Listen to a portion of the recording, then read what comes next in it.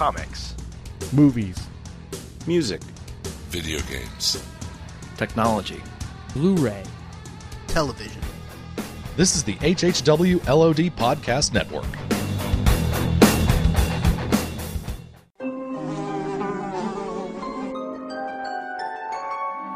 The world we know is gone.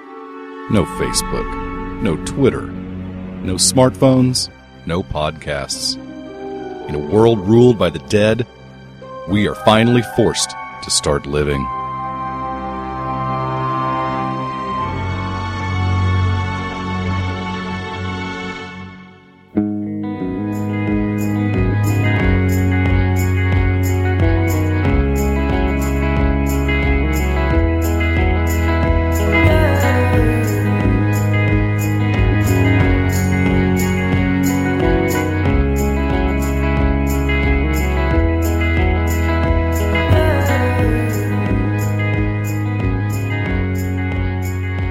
Hey everybody, and welcome to episode 62 of the Walking Dead TV podcast. I'm Jordan from Jersey, and I'm joined tonight by Mr. Brad Milo, Mr. Jim Dietz, and Mr. Russell Latham, and hopefully Johnny M will join us later. Tonight we're taking a break from the commentaries and talking a whole mess of Walking Dead news, because just today, as we record this, Walking Dead issue 100 came out. Last week, episode 2 of the Telltale point-and-click game came out. There's a bunch of San Diego Comic-Con news, and a bunch of other stuff we're going to talk about. So, how's everybody doing tonight?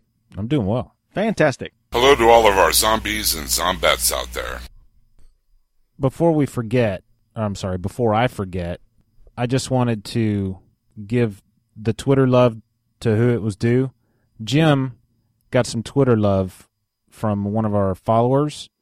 She says, I love listening to you guys, and I would never want to pick favorites. But Jim's smooth, dark, chocolatey, velvet voice is awesome. I am the secret weapon of the Walking Dead TV podcast. Thank you very much. I won't out the listener, but that's always kind when somebody says something nice about any of us. That is great, and I'd like to say something nice about our sponsor, too, before we get a little too far into the news. DCBService.com. If you say, we're talking tonight about Walking Dead issue 100. After the break, we'll get a little spoilery. But if you want to catch up on the comics in the off-season while we're waiting for Season 3, the most economically effective and cheapest way to do that is DCBService.com. You could save 30, 40, sometimes 50% on all of your new comics, graphic novels, the Walking Dead Compendium, the Walking Dead hardcovers, the trades, however you want to read the comics to catch up. That also counts toward, Walking Dead merchandise, action figures, T-shirts, you name it. Check out their site, DCBService.com, and if you use the code WD8 in your first-time order, or you haven't ordered anything from them in a year, you get an extra 8% off on top of their already insane discounts. It's a great place to get your comics, and they're great people, so DCBService.com. So, just to echo what Jim said and run down some of the specials this month and some of the ongoing stuff they have. So, the New 52, as you know with DC, they've restarted their comics back from number 1. They've got 52 ongoing series, as well as a couple miniseries and other stuff that they have thrown in there from time and again. But they're actually doing, coming up right after the issue 12s, they're doing 55 issues that are numbered 0. And if you order them in a bundle, you can get them for 50% off at DCBS, which is an awesome deal. If you've been into what DC's doing with the New 52, then that's a great way to take advantage of sampling not just the launch titles, but they've rotated some in and rotated some out, so it's kind of a good way to sample some new stuff as well. The Girl with the Dragon Tattoo hardcover is also 50% off, so that they've actually translated the books and the movies, I should say, as well into comic book form. So if you've been waiting to get that in trade, the hardcover is half off, which is excellent. The other thing you could do at DCB Service is you can earn 5% of your Comixology orders if you go to the DCBS homepage and place Comixology orders through DCBS, they'll refund 5% of your purchase through your DCBS order. So when you combine that with the WD8 code, and if you buy some digital comics, you can get yourself a stacked discount even better. Especially right now. That's insane. It's crazy. It's insane.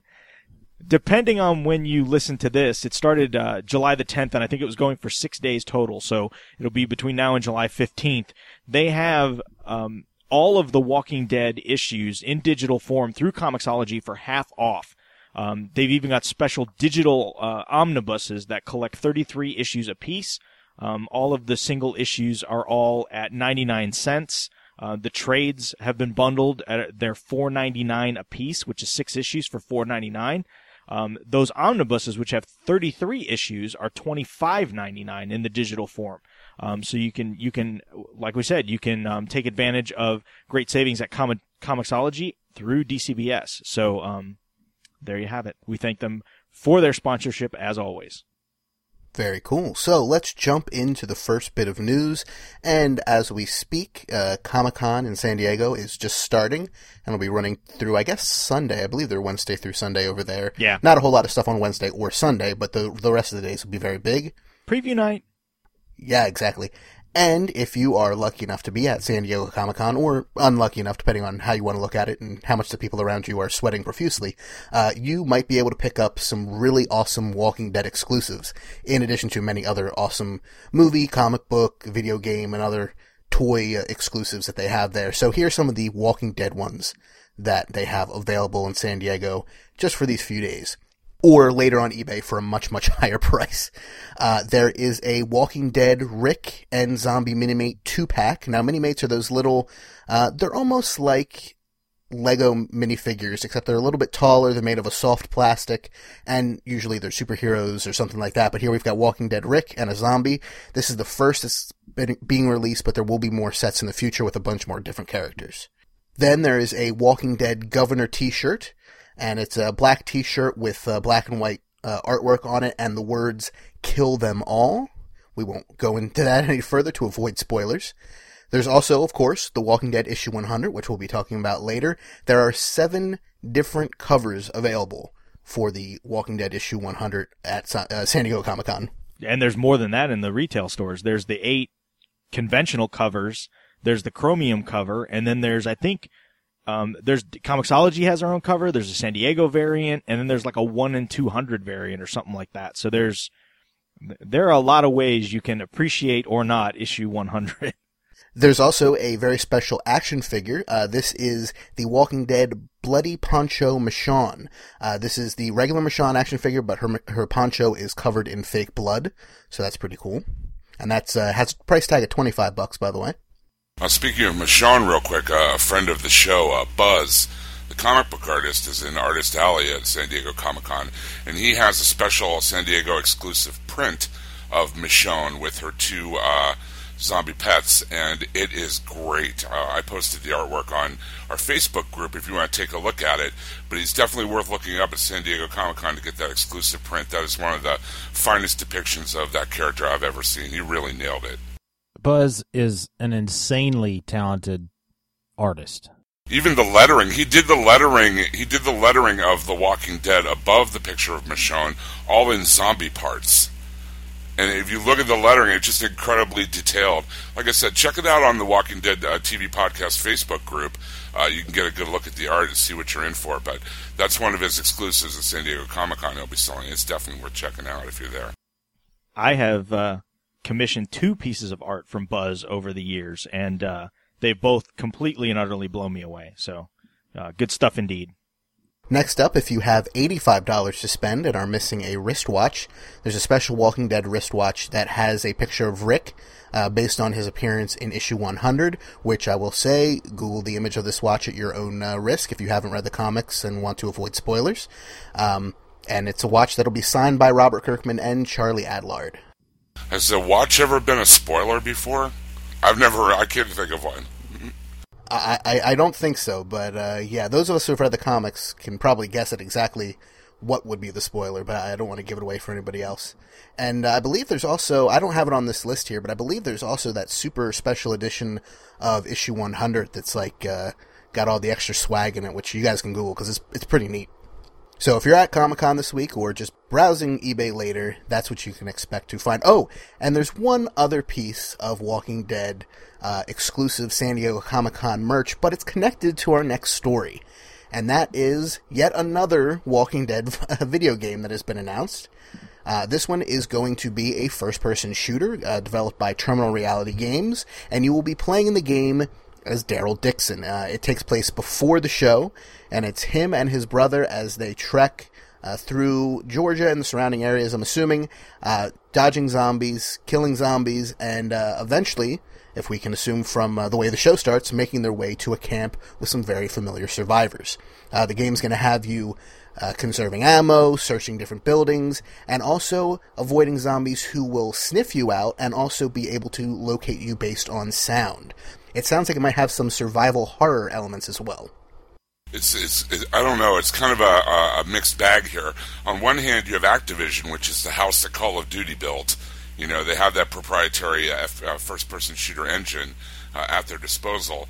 But on the other hand, the studio they passed this off to is Terminal Reality, and their last game was the Star Wars Kinect game, which was not really fondly regarded by anyone. And the last Ghostbusters downloadable game, also not an incredible effort. So I don't know. I'm just going to be cautiously optimistic about this one. Again, I mean, if you can imagine, like, the Call of Duty engine running a Walking Dead first-person shooter, that's great potential, especially that it's the Dixon brothers or what have you.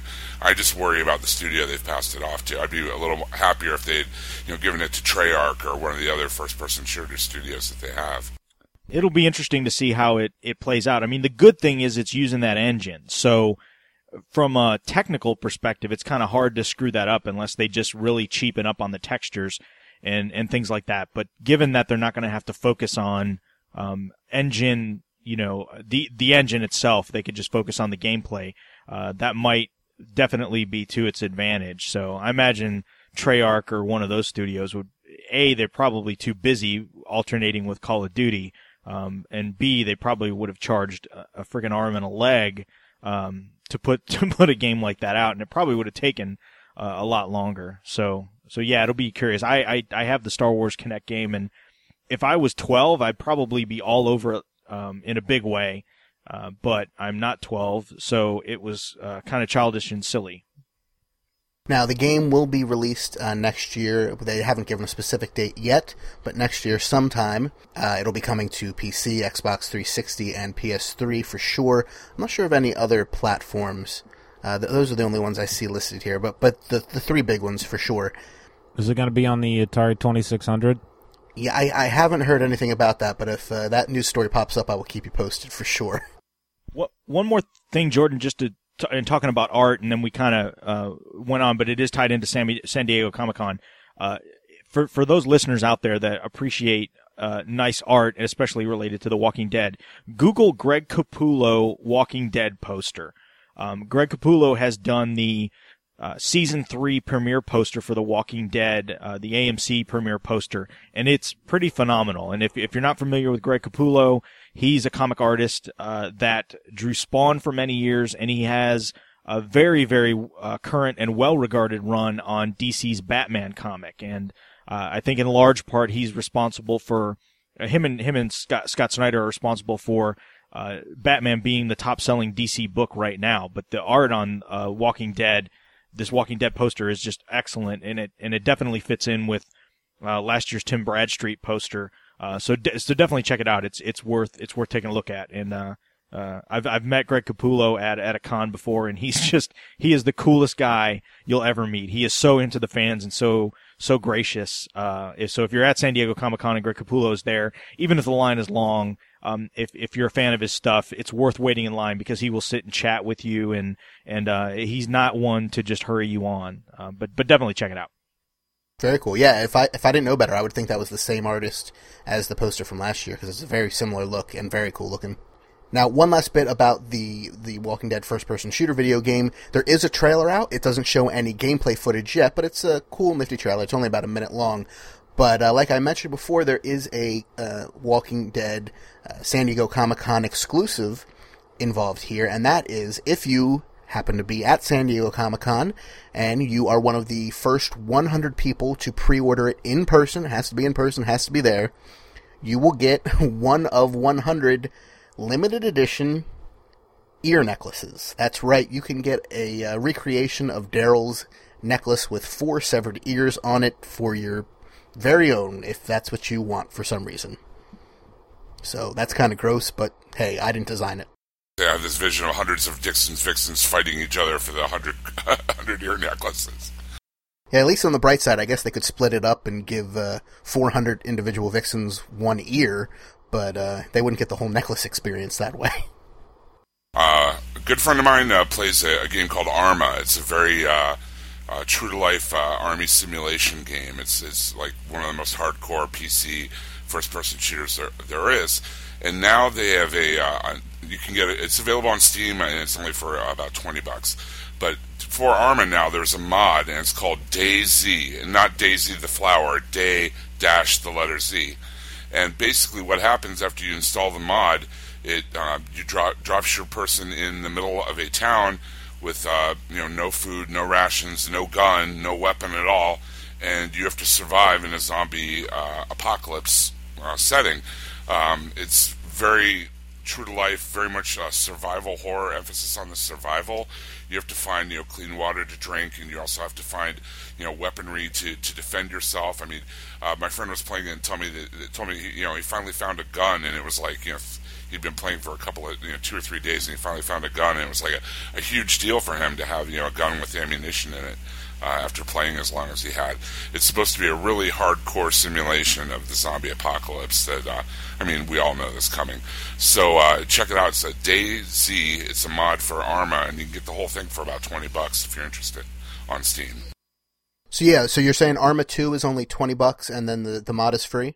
And it's PC exclusive, I believe. It is. And there's also a thing going on now in some of the servers where, very much like what we see in The Walking Dead, both the show and comic, there are different factions popping up with players working together in common causes, in groups and in packs, and fighting each other as well. So there's like a player versus player aspect to it as well. It's not just surviving against the zombies, you're trying to survive against the other survivors as well. So it's really cool. It's an ongoing. They keep there are new versions of the mod almost weekly, to fix things as it goes on. It's not perfect, but it's a lot of fun if you really want that hardcore survival experience. Yeah, I've watched quite a few videos of it online, and it seems definitely hardcore would be the word. Very complicated, lots of different things you can do, and lots and lots of zombies to kill. Now, while we're on the video game tick, let's switch over to the Telltale video game for The Walking Dead, which just released episode 2, I believe, last week, almost exactly a week ago. I played episode 2 today. Brad has also played it. Brad, do you want to start off with your thoughts on episode 2 as compared to episode 1 and on its own? I'll just say it. Haven't been real impressed with this game or the gameplay. It's pretty slow. It's pretty boring. I realize this is heresy because we're all zombie fans, but I'm just not impressed by this game. It's not horrible. I've played worse games, but I guess what I'm discovering is that I'm not really a fan of the point-and-click adventure game. There's really not a lot of decision-making. It bills itself as you get to choose, what you say to the person or how you want to play the game. But, I get the feeling that it's really, the story's really going to follow one direction regardless of what you pick. So, I don't know. I just am not excited about the next one that comes around. I don't even know if I'll bother playing it. I realize that what I just said there was a bunch of rambling and stuff, but you can see how excited I am about this game. No, hey, you're entitled to your opinion, but just to be clear, you thought the same thing about episode 1, right? You don't think episode 2 is a step down from the first one? No, I don't. I was just as unimpressed with episode 2 than as I was episode 1. I thought I would, give it another chance, and that's why I downloaded episode 2 and played it. And so... Yeah. The answer to your question is it was the same experience for me. Okay. Well, that's just good to make clear, just because for people like me who liked episode 1, I also rather like episode 2. Point-and-click games also not really my forte, although I don't mind them. I do have to say that as point-and-click games go, this is a, speeding bullet train ride compared to some of them. Many of them are very, very slow. So if you liked the first episode, you'll also probably like the second if you were like Brad and it's just not for you, and that's a lot of people just don't like point-and-click games. This is not going to change your mind or be some huge revelation. But like I said, I really liked it. I was getting really involved in the story. You know, I think the choices do matter a lot more than you might think, Brad, especially if you check out other people's playthroughs on YouTube or something. They can go quite differently. And granted, yes, the deviations aren't too much now, only 2 episodes in. Well, it'll be really interesting to see, you know, episodes 4 and 5, whether they are very similar, like you said, or completely different, based on your choices. Cause there are the major decisions. Do you save this person or that person? Who do you side with in an argument? But there's also, simple things like gaining people's trust or questioning them too much that the game is telling you these people are remembering, and so it'll be interesting to see how they play out later. But like I said, there's no way for either of us to know until those later episodes come out. I did like that this episode in particular, for me, as a person who's read the comic and seen the show, made you think it was going in one direction. It made you think certain things were going to happen based on your knowledge of the show, and specifically I'll say the Herschel's Farm storyline, and I'll keep it to that. And it went a very different direction towards the end, which I like. Now, granted, it's a direction the comic book has touched on, although in a different way, but it's also one of my favorite comic book storylines from The Walking Dead, so that didn't bother me at all. I also really like the ending. I don't know if it was as strong as episode's 1 ending, but again, it's still a good one. And I also liked, Brad, what was your opinion on the whole 3-month time gap between episodes 1 and 2? Did you like that, not like that, have no opinion? I guess I didn't remember it. I was unimpressed with it. I don't even remember how this episode ended. Okay. I remember it now that you said something, and it kind of, you know, it didn't bother me. Right. It kind of explained why this new character was there, and they were all accepting of him and all that kind of thing. But I don't know. I hate to be, you know, the party pooper, but this game is just, you know, it's not doing much for me. Yeah, it's a very valid opinion. Like I said, point-and-click games are for sure not for everybody. But yeah, for just to be clear for the listeners, this episode 2 picks up 3 months after episode 1 ends, which is something I'd actually like to see them do in the show more, the actual television show.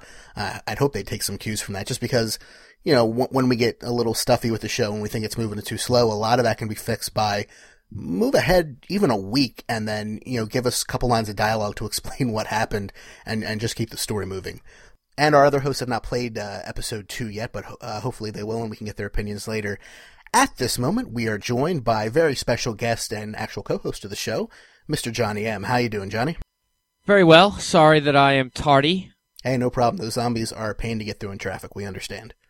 Yes, especially New York traffic. Very sassy zombies. So we've already talked about, you know, the different comic sales out there, the different San Diego Comic-Con exclusives, the video games. And so maybe now that you're here, it's a good time to talk some of the footage and photos we've seen from season 3 of the TV show. This is, I guess, mildly spoilery, but we're going to stay away from anything too heavy, I think.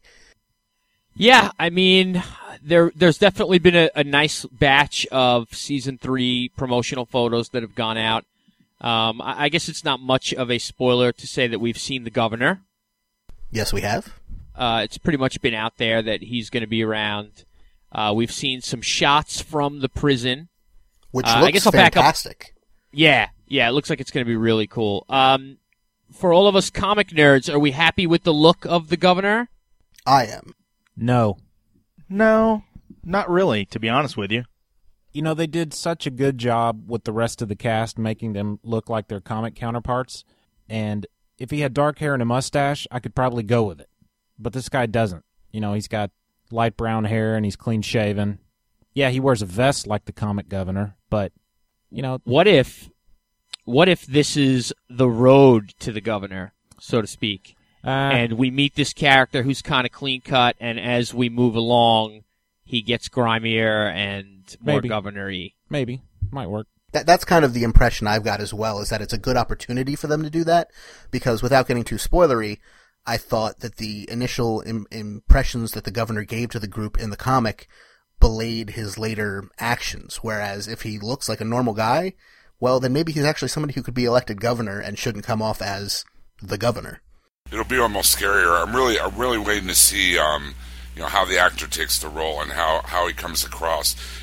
Jordan makes a good point. It'd be almost scarier if he was 1 second just a friendly, down-home, good old boy, and the next second slit your throat, That might be a cool way to take this character. But I'm going to wait and see and reserve judgment until I see the actor actually acting out rather than just looking at the photos. I mean, he might have the presence and the voice to pull it off.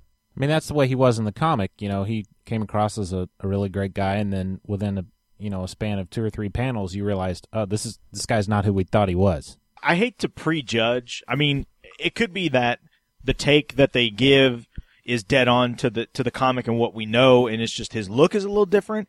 It could be they're deciding to give a whole new spin on this character, that he's not the same as what we've seen in the comics. I mean, maybe... Russell, pardon my French, but do you realize how batshit crazy comic book fans will be if they don't make this guy like the guy in the book? No, you're totally right, and I guess I didn't explain myself right. I think ultimately he will be as we know him in the comic, but I'm wondering if they're trying to temper that with his look.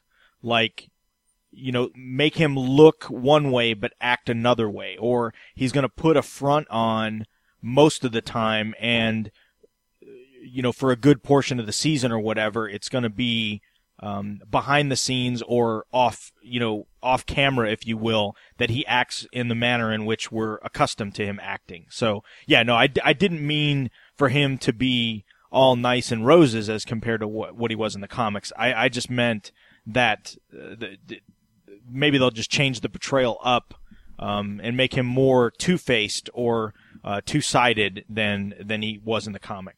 I agree with Brad, but not for the same reasons. I think that the reason that we're going to get the governor the way we should get the governor is because of Robert Kirkman. I think he's our saving grace as comic book fans, that he's very closely, keeping an eye on and working on this television show. So that's going to help us out a lot. Because the part I disagree with is I don't think they give a rat's behind what the comic readers think. Because we are, 100,000 against a television show with a 10 million viewership. So I don't think the reasons are that they don't want to make the comic fans mad. I think the reason that we'll get what we like is because we have Kirkman on board. I see what you're saying, John. I understand, but I don't think you're giving the producers enough credit when it comes to whether they're concerned about the comic book fans or not. From day one, they have gone out of their way to make sure the comic book fans are going to be happy with this series. I mean, if it wasn't for the comic book fans, the series wouldn't have been made, because the comic book just would have been another independent comic book failure, like most independent comics are. The comic book fans, loved this comic. Sales increased month to month. They're going to do everything they can, like you said, to please non-comic book fans, but also to keep the comic book fans happy. I think if they went... as comic book fans, we've just been building it up. Got to see the governor. Got to see the governor. Got to see Michonne. Got to see the governor. Why are the comic book fans talking about the governor so much? Well, obviously it's because he's an awesome character. And if they put him on the show different than he is in the comic, they're going to hear about it from the fans. So I think they are concerned about what the fans of the original books will think. But I also think you're right in saying that, Kirkman has the fans' backs. I think Kirkman knows that the reason he's in the position he's in is because everybody loves his book. So I don't think he's going to, forget that. That said, Kirkman's also made it very clear that he's very interested in subverting expectations from the fans, changing it up, trying new things, and not doing it, I don't want to say wrong, but doing it totally different, but changing up the little things and changing up, going off that path, like they say, but coming back to the main street eventually. So I think you can do both. You can go differently, but also come back to the same ultimate conclusion. And beyond that, Brad, I agree with you completely. They don't want to make the fans angry, but also the producers are fans of the comic themselves. That's why they're making the show. I think they want to do right by themselves as comic book fans as well. So I don't think we have too much to worry about them all of a sudden turning the governor into Barney the singing dinosaur over here. I think we don't have that much to be worried about when it comes to this, because it's going to be pretty hard to get the governor completely wrong. Right. I agree. And I'm not worried that they're going to change the governor. I just think, John's reasoning was a bit off. No, I got you. I'm not saying you're worried. I'm just saying in general for listeners and such. And see, John's, and you're a fool. No, John's usually not off, which is why I was shocked that he said what he said. Well, you're just delusional, and we were much more important day one when they didn't know how many viewers the show was going to have, and we became a lot less important now that it's the highest rated Cablevision cable show of all time. Cablevision. Cablevision is actually the name of the cable provider in my area. So I know it's a real thing. John, there's probably a lot more truth to that statement that you just made than comic book fans would like to think, and that probably Kirkman would ever agree to. I agree with John. It's numbers. I mean, Russ will probably know this. What is the average issue of Walking Dead sell, Russ? 100K? No, it's creeping up on 45,000. Okay, and 45,000, 50... I just, measure that against the millions and millions that are watching the show. I mean, the comic fans are the grassroots that got it started off the ground, but now that's such a big phenomenon, I pretty much think we're just a drop in the bucket. But having said that, I think with Kirkman and Mazzara on board, we're not going to see a watered down anything. I think we're going to get, just what we want. I just don't think that, it's so much catering to us comic fans as it is just trying to get what works out of the story and translate that to TV. Exactly. It's a great storyline. Why would they go out of their way to, make it bad? Yeah, and I never meant to say that they were going to change him. I was just commenting on, the reasons why they wouldn't. No, you're right. John, I believe this past week we got our first clip of Michonne from Season 3. I haven't gotten a chance to see it yet because it's being taken down everywhere it's put up, but I know you've seen it. So clue us in. What did the fans who watched Talking Dead the other night get a chance to see? Well, we got a chance to see a clip of Michonne, as you've said. She's kind of sneaking around maybe an abandoned house or a cabin, and I'm doing this from memory because I'm not able to see it again, as you mentioned. And some zombies kind of sneak up on her, and she attacks them with her sword, which is awesome. And they kind of go down, and we get some rolling heads. And, it's cool in theory, and it definitely gives everybody an idea of what type of character Michonne is. I was a little disappointed that they cut away from the actual kill shots. So you got kind of a look at the zombie, Michonne swings the sword, cut away, heads rolling on the floor. I'm hoping that they didn't finish the special effects and they decided to cut the clip that way, rather than have, unfinished effects, or maybe they couldn't even show the actual head being severed. I think we saw a head being severed in the season finale, didn't we? Yeah, I'm not suggesting that maybe they don't want to show a head being severed. I'm just saying maybe they made a bad choice of editing that Michonne scene, or maybe it's just not finished, so they cut it differently.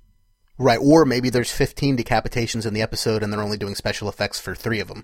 I guess that's an angle I didn't think of. Brad, you managed to see it before it was taken down. I don't know who else was able to.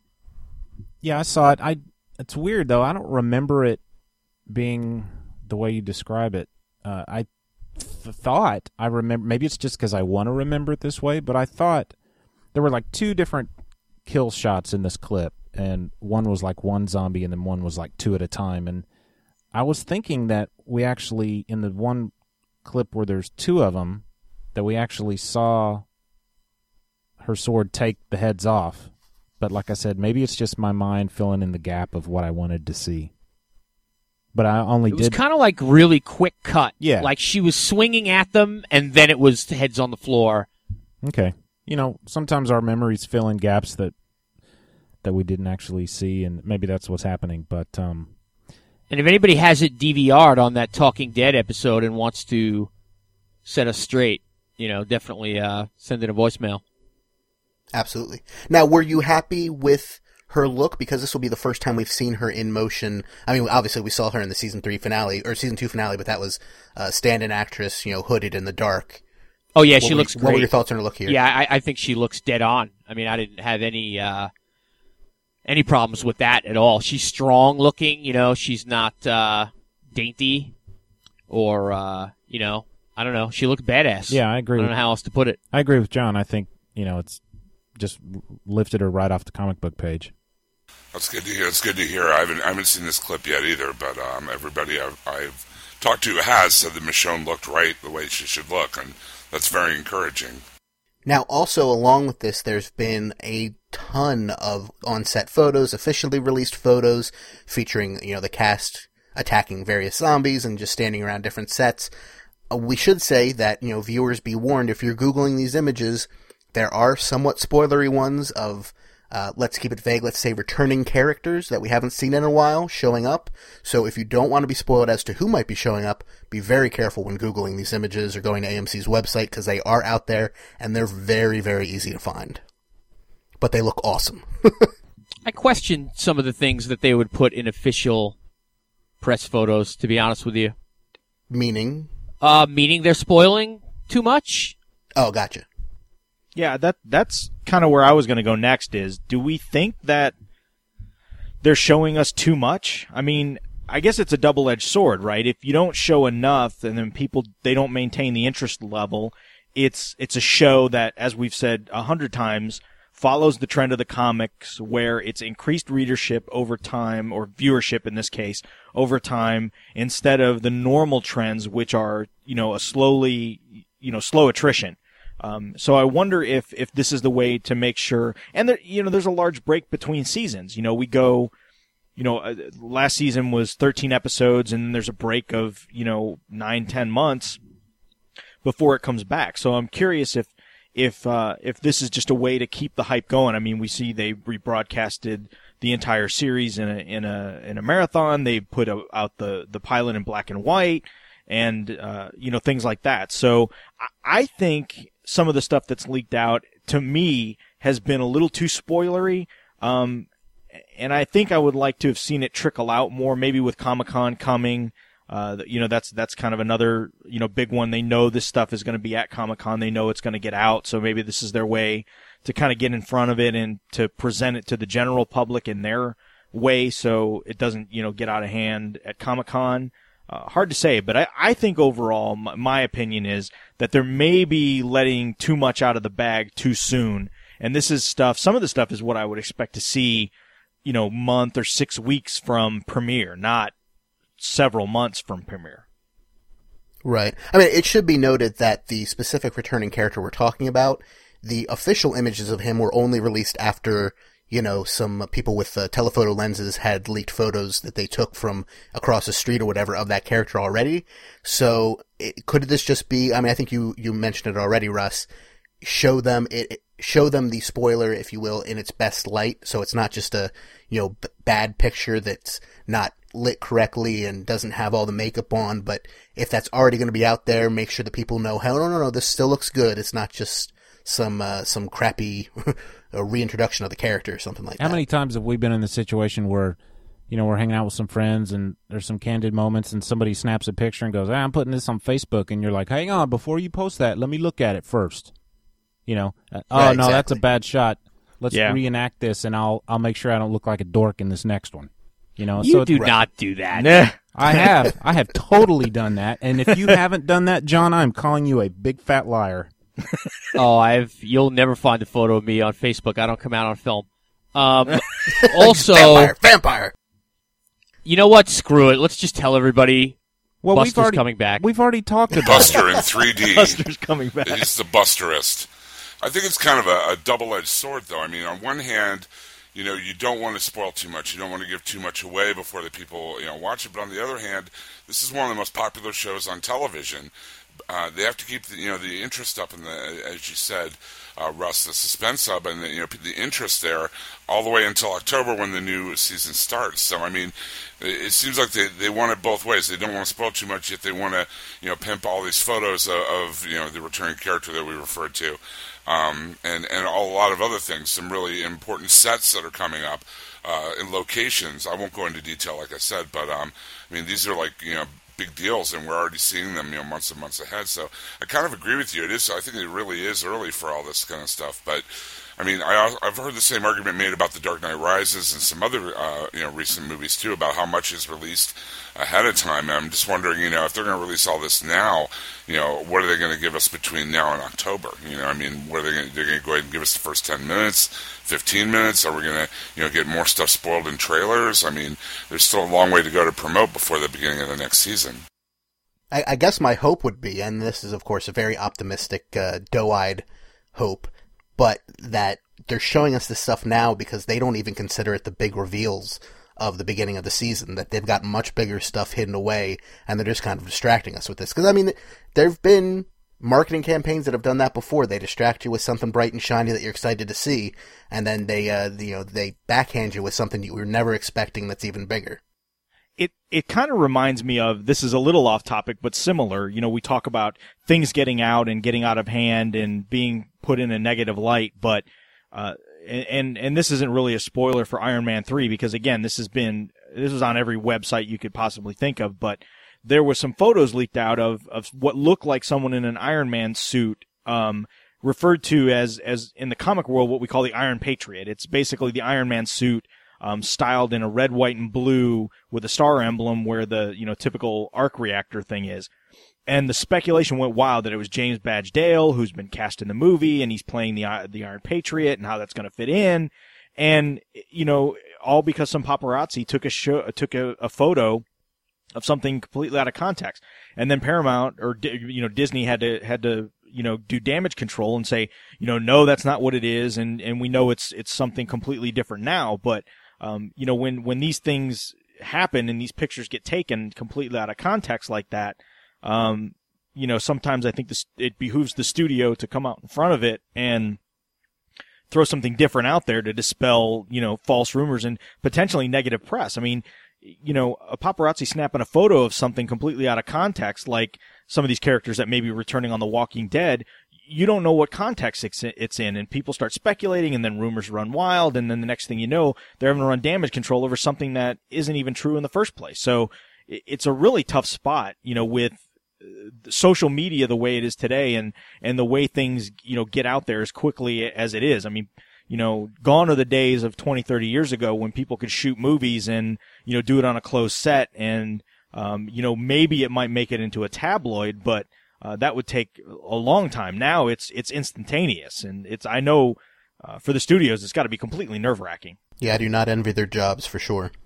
The trend in movies over the last several years is to show more and more of the good stuff in the trailers, and there's been a handful of movies that I've gone to that I thought, I pretty much kind of already know what's going to happen in this movie, and sure enough, I did. I wasn't really surprised about everything. And then, the joke is, they show all the best parts in the trailer, and more often than we want, that actually happens. So I don't know if it's a cultural thing that Hollywood has started doing that, or if it's a marketing thing. I haven't figured it out, but all I know is that I don't like it. If the movie sucks, all the good parts are in the trailer because that's all they have. If the movie's great, you'll see stuff that got left on the floor that they don't even get into the movie. That's my theory. I don't know if it holds up for every example, but I know most movies that suck, all the good parts are in the trailer. Exactly. But there was a recent study, though, that I read that said, that unfortunately Brad and John and Russ and Jim were in the minority, and that most people say they enjoy things better when they're spoiled for them, which I think is, crazy, but that's the poll that was done. More people don't mind seeing all those things. Like, For me, I liked Prometheus, but there was a lot of stuff in that trailer that comes from the last 10 minutes of the movie. Same with Spider-Man recently, and Total we don't know Recall? about Dark Knight yet. Yeah, I mean, Total Recall, we don't know for sure, I guess, exactly where those scenes are from, but it does seem to give a lot away in the trailer. So you never know. You got to make it look cool, but at the same time, how much are you spoiling, and how much does the general public really care? Well, it's now time to talk about issue 100 of The Walking Dead, which just came out today as we record this. We're going to talk about briefly in context what this issue means and our reactions to it right now, and then after the credits, if you want, we're going to have a whole full spoiler discussion if you're interested in that. So hopefully you stick around. But before then, Russ, why don't you tell us what's so big of a deal about issue 100 of The Walking Dead? Good. I'm glad you asked, because I think there's a lot of things that are a big deal about Walking Dead 100. It's, for the most part, it's very unusual for an indie comic in today's reboot era of comics to hit 100 issues. We've seen some, 100 Bullets has done it, Fables has done it, there's been Constantine on the Vertigo side has done it. But outside of mainstream Marvel and DC, and even mainstream Marvel and DC, it's very rare these days that an issue, a series get to 100 before getting rebooted several times. So the fact that an Image comic by an independent creative team has made it through and gone to 100 issues, I think is very important and something to be celebrated in the marketplace today, especially in general, a downwardly trending comic book market. So, congrats to Robert Kirkman and Charlie Adler, and Tony Moore as well, but mostly Robert Kirkman and Charlie Adler on so many issues of quality work that we all love and enjoy. That they've been able to keep it going and keep it coming out.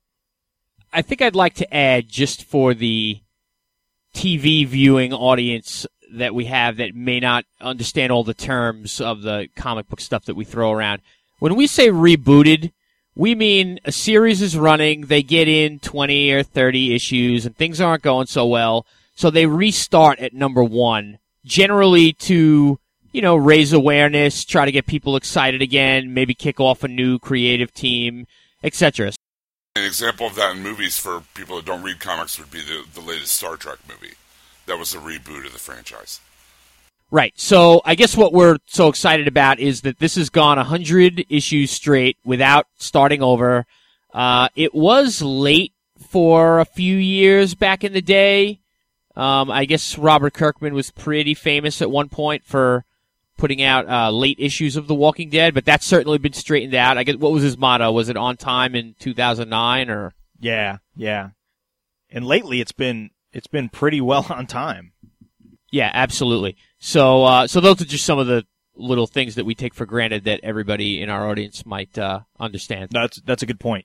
The other thing that is worthy of note, specifically for issue 100, is the fact that for July, it will more than likely be the highest selling comic book for the month, which, again, for those that are outside of the comic book, scene and don't, or even if you're into it and don't really pay attention to the numbers, typically in the last several years, the highest selling comic book for big overhyped events may hit 200,000, may hit 250,000.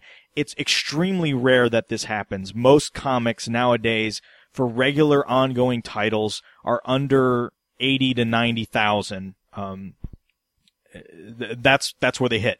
Walking Dead typically, I think, is approaching 50,000 issues sold per month. A lot of people with The Walking Dead read it in the trade paperback, so they wait and get 6 issues at a time. I think Volume 1 now is approaching, between direct market, which is comic book shops, and like your Barnes and Nobles and Amazons and things like that, is approaching, I think, 1 million copies sold, or it will be very soon. This month, and a lot of this has to do with multiple covers and such, it looks like Walking Dead is going to sell 350,000 copies of issue number 100, which, again, I can't remember the last time a non-Marvel or DC mainstream comic book has been number 1 on the charts. I mean, it's pretty much been, for as long as I can remember, a Marvel book or a DC book has been number one on the charts. I think the closest might have been when Dark Horse started Buffy the Vampire Slayer season 8, which was a continuation of the Buffy TV show. It came very close to that number one slot. But nothing, Image or any of these smaller, what we call smaller publishers, has approached number one. So, they do have a lot of covers like we talked about earlier. There's a lot of, big names in the comic book industry that lended their talents to covers for this issue. They did a chromium, foil printed cover, which is, a very much a throwback to the 90s and past gimmicks, but, still pretty cool nonetheless. So, people, I'm just as guilty as anybody else. I think of the 9 main covers that they put out, I think I've picked up about 7 of them. I think there's only a couple I didn't pick up. But some of them are really, really well done by some big names: Todd McFarlane, Mark Silvestri, Sean Phillips, and Charlie Adler himself has done a couple. Frank Whiteley. Names like, big names in the comic book industry. So again, a big deal. And I'm really curious to see moving forward with 100 if they're able to, keep the trend going, that they had before 100 in a positive direction. So again, kudos to Kirkman, kudos to Adler, kudos to Image, for what will be a banner month, for Image Comics and The Walking Dead. Just to put it in perspective, I mean, I know you mentioned a bunch of times outselling Marvel or DC. This is like more than triple any Batman or Superman or Justice League or Avengers book that's going to be out this month. This is one of those bagged cereals on the bottom shelf, outselling every single General Mills and Kellogg's cereal on the shelf. Except this is much better than bagged cereal. Yeah. And much bloodier, generally. Now, so I guess that's my preachy soapbox love fest to Walking Dead 100. Overall, I think I would, and we'll, like I said, we'll get very spoiler, but just in a general sense, what did I think of it as a single issue of a comic or as a big anniversary, heavily hyped issue? I think I would give it probably a B- or a C+ overall. And like I said, if you care to be spoiled, we will go into why I say that a little later on. So I think it's not surprising to say that in this issue 100, something terrible happens to a major character. And again, that'll be after the credits. We'll talk about that. But unsurprisingly, A, because it's Walking Dead, and B, because it's an anniversary issue, something really awful happens to somebody we like. And your definition of awful, I wouldn't want it to happen to me. No, of course not. But it's a vague enough word that it could be any number of things. I mean, it's awful that that I got laid off from a job once, but it's also awful that my grandparents both died within a week of each other. So your mileage may vary depending on your definition of the word awful. Absolutely. One thing I'll just add before we end up and go to the spoilericious portion. I thought it was a great next Walking Dead issue. You know what I mean? Like nothing. Yeah, the cliffhanger. Right. Nothing outrageous and worthy of, a super special issue. And you know what? It was priced regularly, so that's fantastic. So they didn't stick an extra $1 or $2 onto the issue and give you what you normally get. We just got what we normally got. And that makes very little sense. No, it makes perfect sense, and it's a good way. It's another way of saying, what I would have said, which is I got what I expected from this issue. Yeah, I didn't think it was the most amazing issue ever. I certainly lost my appetite and thought it was a good issue, but I wouldn't put this at, the top 10 issues of The Walking Dead probably, but certainly in the, the better half of them. Yeah, John made a good point. It seemed like a really good next issue. It really was seemed like more set up than anything. I mean, we had some, major things happen, obviously, but a lot of setting up for the next, arc of the storyline. And I will just add that we do receive press releases from Image Comics, and the last email that I got from their press agent or person in charge of marketing said that they will not be issuing review copies in advance for 100 through 103. So I think there's probably some more surprises to come in the next couple of issues. So we will continue this discussion after the credits, but before then, don't forget you can leave us a voicemail, 516-468-7912. We actually have a couple ready to play, but we didn't get to them this episode because John was late. Naughty, naughty John. Boo. So you can send us those in and we'll play them soon. Or you can send us an email, comments@walkingdeadtv.com. Don't forget to check out hhwlod.com for all of our great shows, like Half Hour Wasted, that's Brad's show, LOD, that's Legion of Dudes, and that's the rest of our show. The PKD Media Black Box, Out Now with Aaron and Abe, which is awesome. And also keep an eye out for all of our less regular shows, Media Minutes, Tech Dudes, and all the other ones. And those shows can all be found on Facebook as well. Don't forget to check out forumforgeeks.com and follow us on Twitter at WDTV Podcast and at HHWLOD_network. And so until there's no more room in hell and the dead walk the earth, remember, issue 100. It's kind of a big deal. Have a good week, everybody. Have a good one. Hey, I have a joke for the bloopers. How much does a hipster weigh? An Instagram. Say it again, because I didn't. How much does a hipster weigh? No. Hipster. How much does I heard hipster hamster. weigh? I was very confused. An Instagram. An Instagram? I like it. I want to start Hamstergram. Instagram.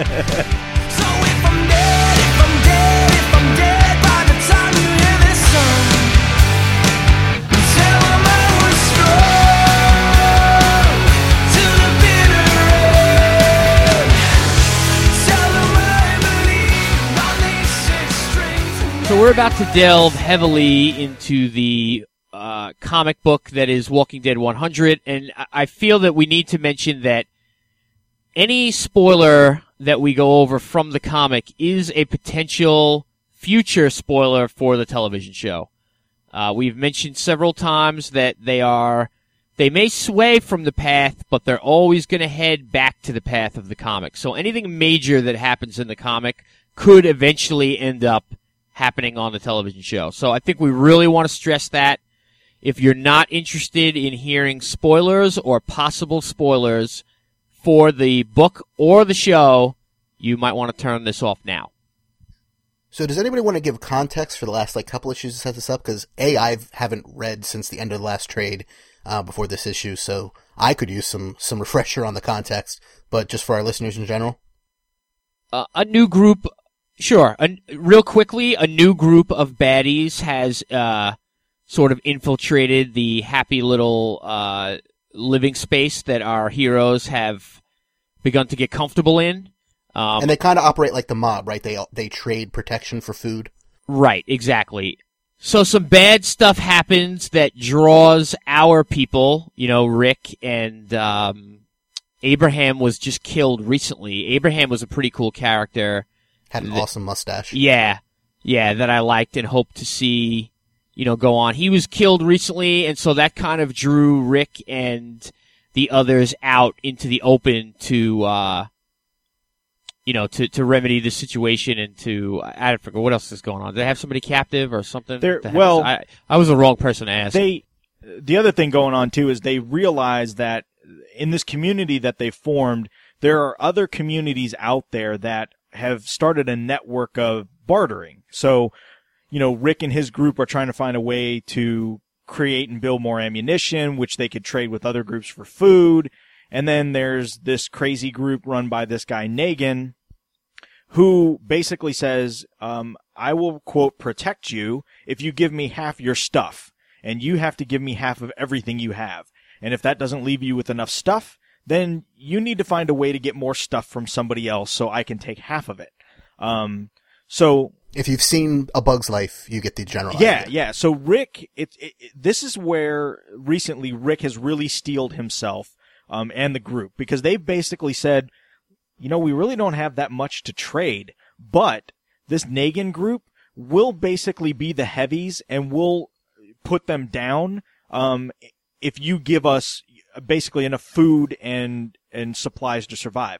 So Rick's group has kind of come in and kind of going to be the bully squasher, at this point. And, this Negan guy who we've only heard about but haven't seen for the past several issues finally makes his appearance in 100, and they are ready to trounce all over Rick and the group because Rick has been pretty relentless in killing members of Negan's group and not thinking twice about doing so.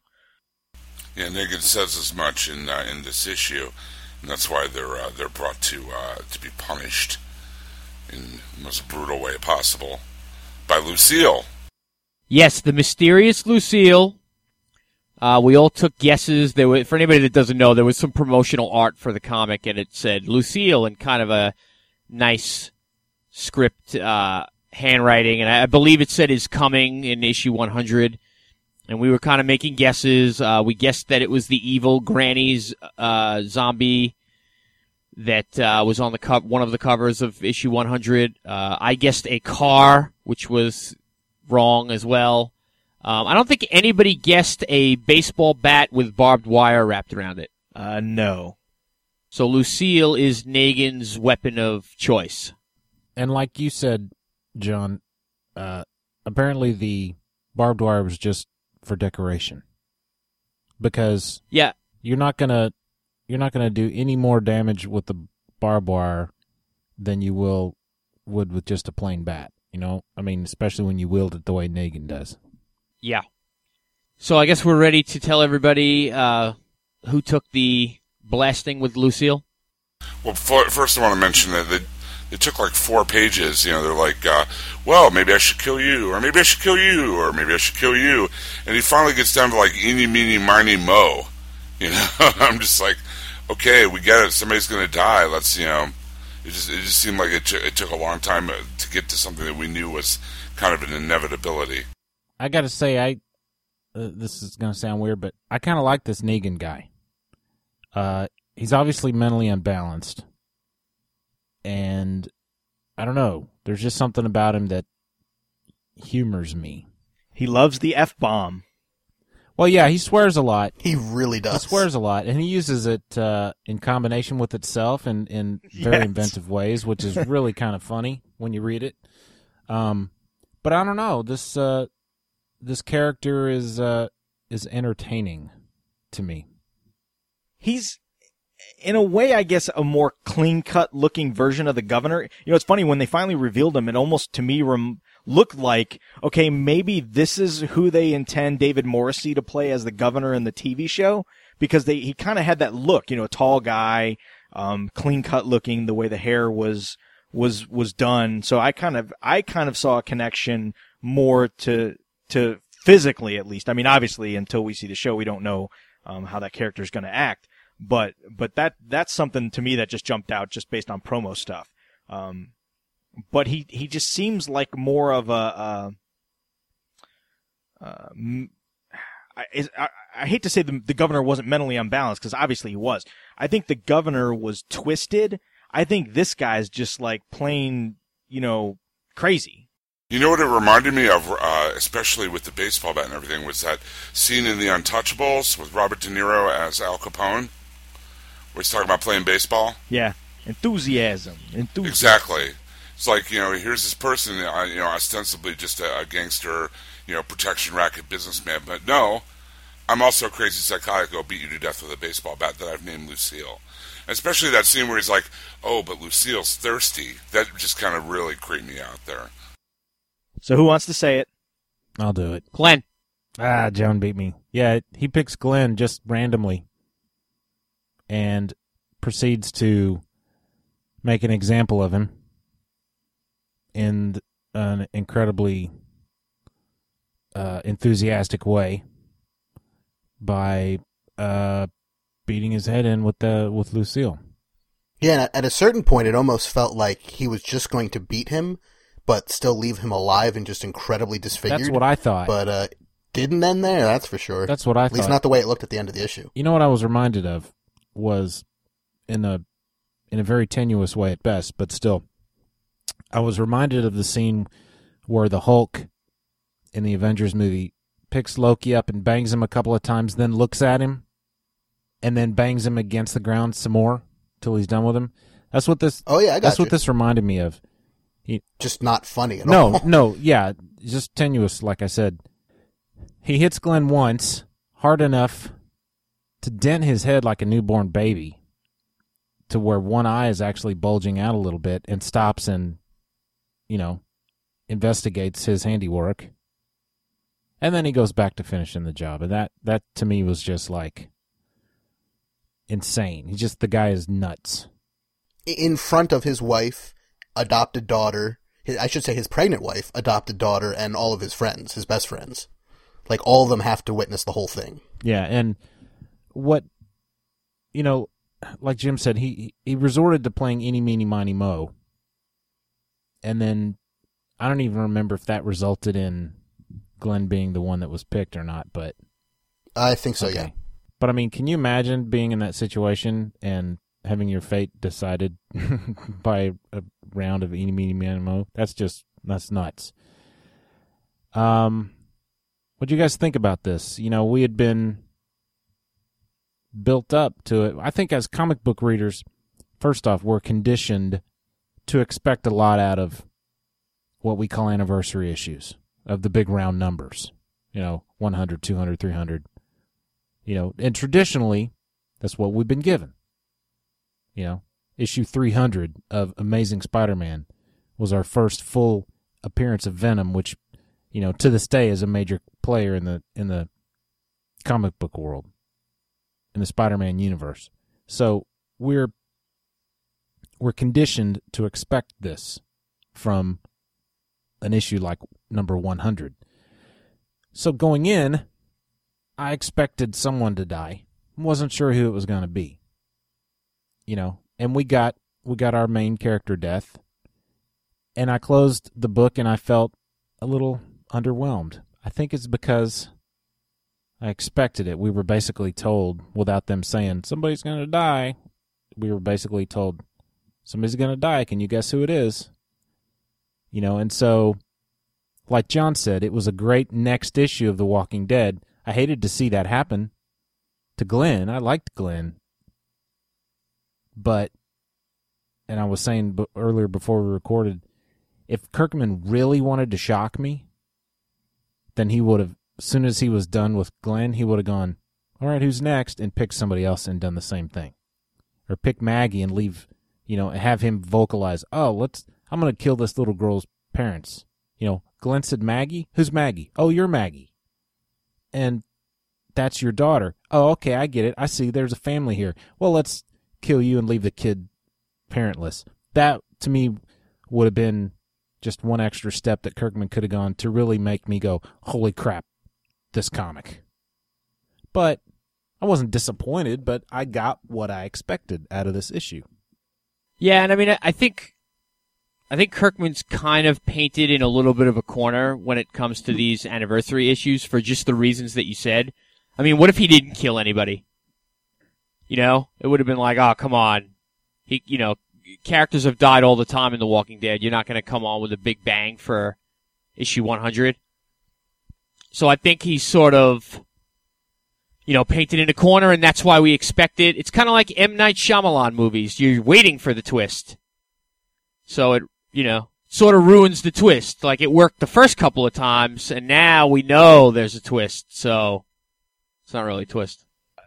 One of the things I thought they were going to do with this issue was maybe possibly take the approach of like a DMZ 50 or even, I think, 100 Bullets 50, where they did this like, it was extra sized or 100 pages or whatever, or even Fables, I think, where they've had other creators come in and do like a little 4-page story, or draw like, a pinup on a page that is something poignant or something else going on, or take another character's perspective, and do something like that, like almost more like slice of life in the world of The Walking Dead for 100-ish issue. And they didn't. They just decided to carry on the story that they've been telling in this, trade arc, that's been going on. So, I guess in that respect, I can't say disappointed with the issue because I really wasn't. I mean, it was a good, solid issue. It was pretty good about building tension and keeping you on your toes as far as what's going on. But again, I think we're just so conditioned for something bad is going to happen, somebody big is going to die, that's exactly what we got. And you feel almost let down, but then when you think about it, it's like, why am I let down? Because it was in general, it was well told, well crafted, very, very, very important. As far as the choice to kill Glenn, I'm not real happy with that. And I know they've killed many characters in this. That's the point, though, Russell. Right. But I guess I saw Glenn as one of the most unique characters, in the book.